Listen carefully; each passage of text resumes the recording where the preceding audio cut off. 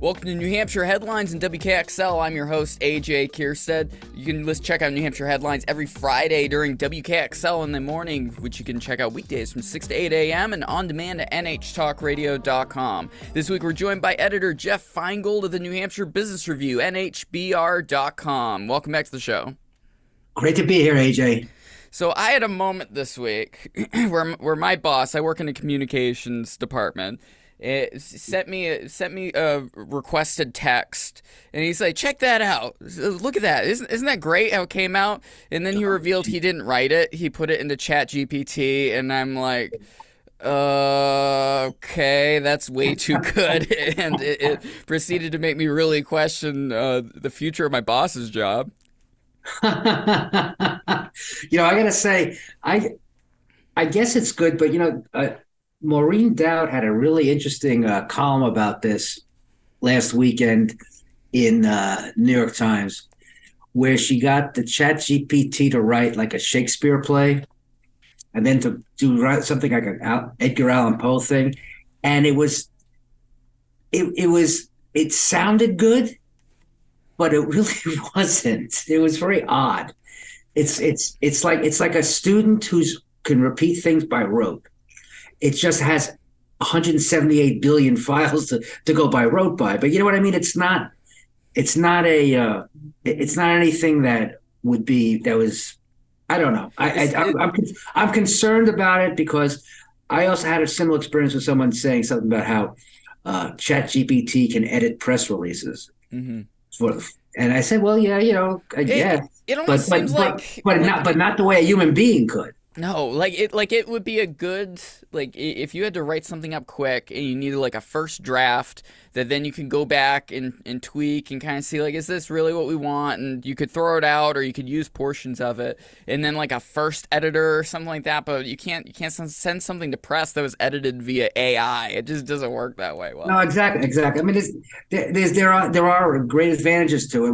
I just had someone on our podcast a while ago and from Minim, the company in Manchester, and she's their software development engineer, and she was explaining how they use AI for their products in developing their products and working with it. And that's a different kind of application as far as I'm concerned. But when it comes to working on things that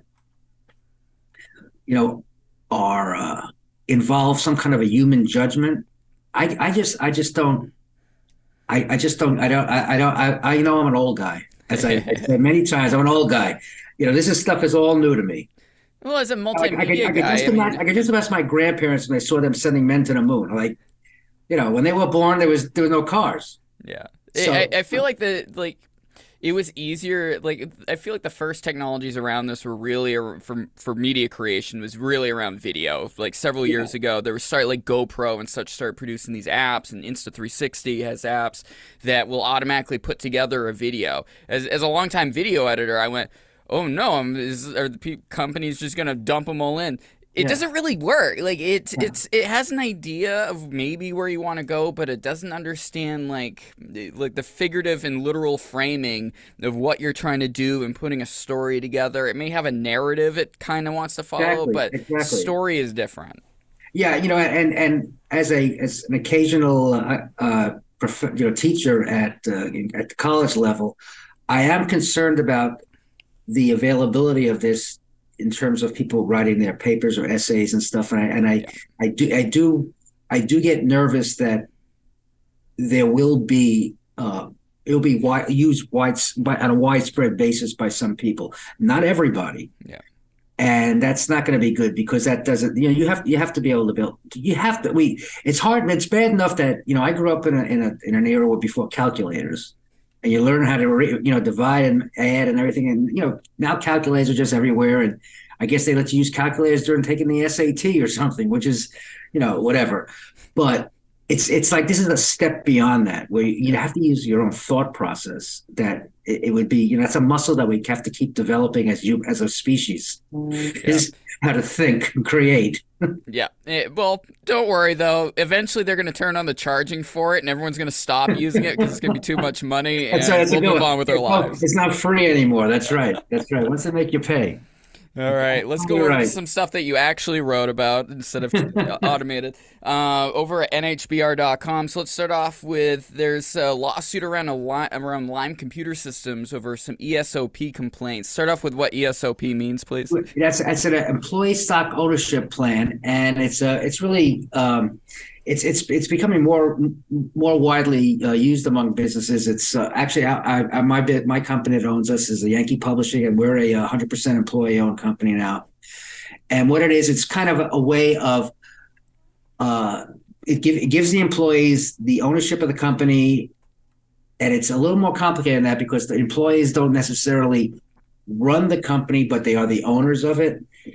So they have shares in the company that they earn over time as the longer they stay, and the longer they work there, their shares gain more value, hopefully. And the other thing is that it's run by an independent company, kind of that runs the share management stuff. Doesn't make the day-to-day decisions of what that's a board of directors that does that. But what happened here is Lime Computer Systems, which is a federal contractor up in Lebanon, pretty well-known company. They apparently, according to some of the employees, were kind of manipulating the value or how the value of the stock in the ESOP and the stock ownership plan, and were when they found out about when the employees found out about it, these certain employees, they contacted the federal government because it is against the law to do that. Under federal law, there's a very specific law, the ERISA, the act that was, I think, passed in the 70s or 80s. And it governs the kind of things like this and 401ks and things like that. They complained to the federal government, and like a day later, when the head honchos of the company they were accusing of doing these misdeeds found out, they fired. They basically said, you're on leave now. You don't have a job anymore because we think they came up with some kind of thing. They thought that there was some kind of security breach or something like that. But apparently it was from what the employees charged, it was a direct retaliation for actually asking for an investigation of something that was theirs to be able to investigate. It's as if you looked at something from your statement on your IRA. He said, "Hey, wait a second. What's going on here? I want to know what's going on." And someone says, "Well, you can't. We're not going to tell you or whatever." And I'm talking about this from my own understanding of it as a employee in an ESOP, an employee stock ownership plan. It's your money. It's your future, and the decisions weren't being made the way they were supposed to be made according to the suit. I mean, this is the company wouldn't respond to our questions about it, but according to what the employees say, it was really not the way an ESOP is supposed to be run, and there are dozens and dozens and dozens of those in this state that that's how they operate according to these really pretty strict rules, because it's made a lot of it is for people's retirements.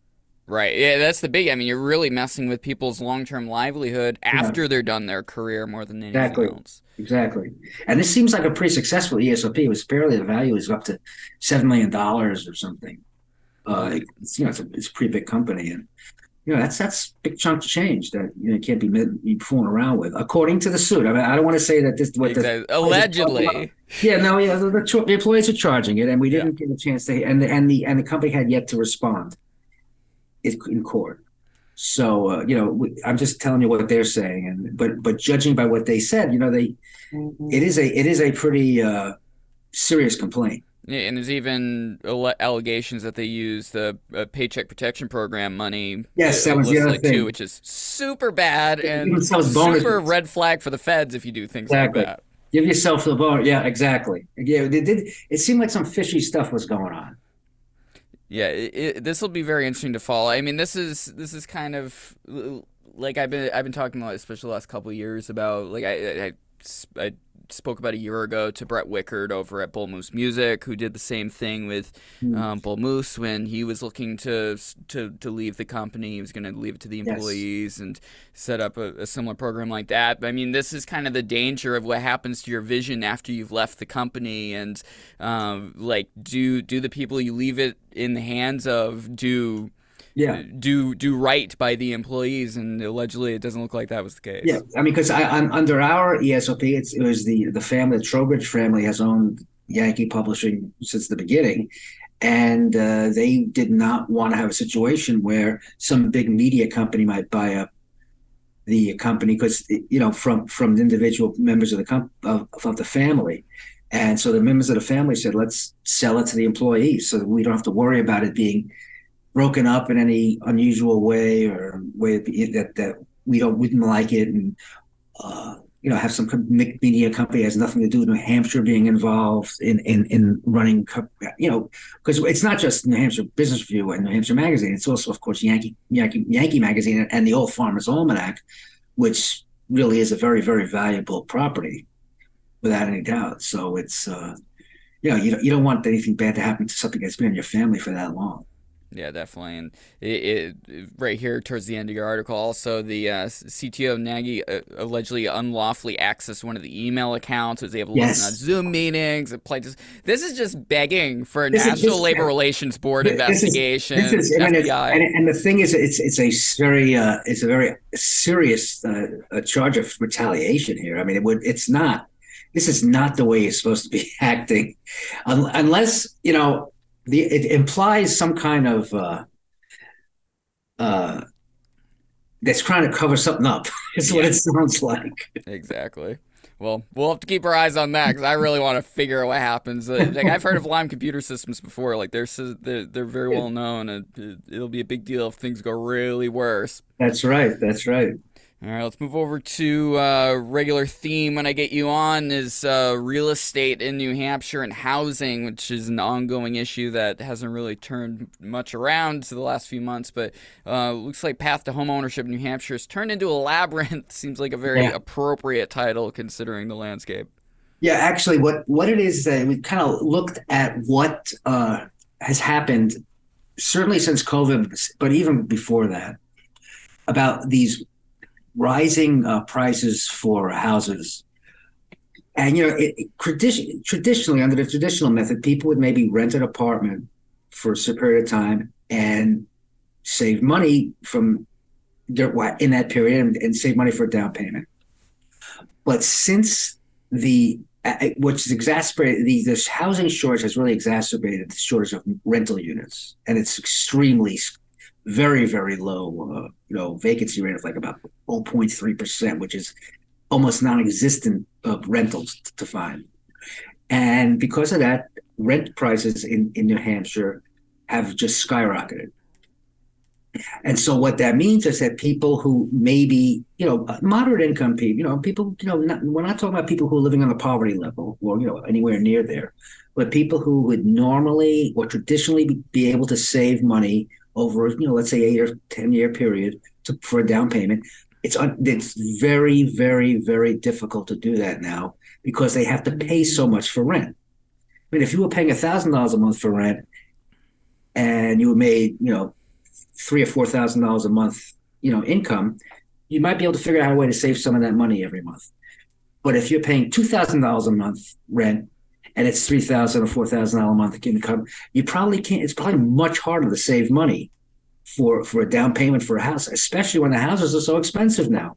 Now, if you're looking for a traditional 10% down payment, when the house was $200,000, that's $20,000. But when it's $400,000, that's $40,000. That's a big difference. It's not an easy thing to do, and it's harder and harder for people to figure out the way, the path, get on that path. They used to be pretty straightforward. It's not anymore. Yeah, and I'm 35. I'm like in that demo that should be in a house right now. Yeah, there you go. And I'm not. I'm 12 and a half years into the workforce at this point. Another big, in addition to the housing issue, is my generation was all pushed off to college for the most part. These 4-year expensive colleges, so they left with tens of thousands of student loans. That I paid two rents for 10 years. Yeah. Well, that's another aspect of this is that that money that people just have an albatross once they get out of college in terms of paying off that loan, and then you're going to take out another big loan, and now with interest rates rising, that's another aspect of it, that the payments are higher, much higher now than they were a year or so ago. Without by actually a year ago, let's just say a year ago, payments are much higher based on the interest rates for mortgages. Yeah, and as we've talked about before, like these interest rate hikes cause issues for months, if not years, down the line. So like the rates that were adjusted a year ago at this point, basically when we started experiencing the high inflation rate skyrocket, I mean, they're not going to bring them down until next year. I mean, no, they won't be coming down anytime soon. Yeah. The quote unquote good news is that it seems like they're really heading towards not raising them in another quarter or two. I think they're confident at this point that the economy is where they think they want it to be. There's still pressures to raise wages because of the job picture, but in other ways, they're not seeing it. They're not seeing that inflation the way it was, like 7 or 8 months ago. Was really pretty dangerous rates of inflation. But now it's kind of, for someone like me, like I said, I was an old guy who lived through the 70s and early 80s. It's not the same kind of inflation at all, that really dangerous kind. There's so many more people too. I mean, you got to consider the population growth of this country over the last few decades. Also, is going to have an impact. People travel a heck of a lot more from state to state. There's a lot more dynamism with if they're going to move around. But if there's no job, no place to live for a new job, I mean, you're not going to go to that place. It's one of the reasons why I've been darn lucky to be able to stay here in Concord for 2 employers. Yeah, and well, the other thing is that when you think about it, a lot of employers in New Hampshire, I'll speak it specifically because I know that best, are desperate for people to work for them. There's a lot of job openings in New Hampshire, and that also puts pressure on raising wages because if there's fewer workers available, you're going to raise the wages to try to attract those people, and that's one of the inflationary pressures. And some interesting thoughts about this, that there's got to be figured out a way to increase the population of not only New Hampshire but this whole country. And with birth rates the way they are, you can't force people to have children, but you certainly can do something about it by making this country more inviting for immigrants from other, especially skilled immigrants from other countries, and to welcome them into the country, because we really need those people for workers to join our workforce. And it's unfortunate that the debate has changed so much, has been skewed so much over the years on immigration, when there is that aspect of it as for our economic well-being to bring more people into the country. Yeah, and weird partnerships with China for the college system that ended up being a spy network that they had shut down. Yeah, no, but seriously, there are people. In my classes that I taught at Granite State College, I had people in my class who came from other countries, and one of them had a law degree and couldn't practice law here, because they'd have to go all through law school again. Yeah. But this person has, great skills. It was obviously extremely smart. Made it through law school. You got, and she's ended up having a really good job, not in the law, but in something else, because she has great skills. But she came from Colombia, I believe, and it's a kind of thing you want to welcome these people to your country, to take these jobs, these good jobs, and they'll settle here and they'll have families, and that's how the country grows. That's how the United States historically has grown. Yeah. And just close on this number here. There's about a minute left from the New Hampshire Council on Housing Stability. How much housing does New Hampshire need was the question. They wrote 23,669 housing units in the state is needed. 12,764 homes and condos and 10,905 rental units. So and that is right now. Yeah. That's a snapshot in time. It's gonna shoot Each up. day it gets worse. Yeah, pretty much. All right. Jeff Feingold over at the New Hampshire Business Review. Thank you so much for joining me. Great talking to you, AJ. Take care. NHBR.com to get more from them, and NHTalkRadio.com to get more from me. This is New Hampshire Headlines on WKXL.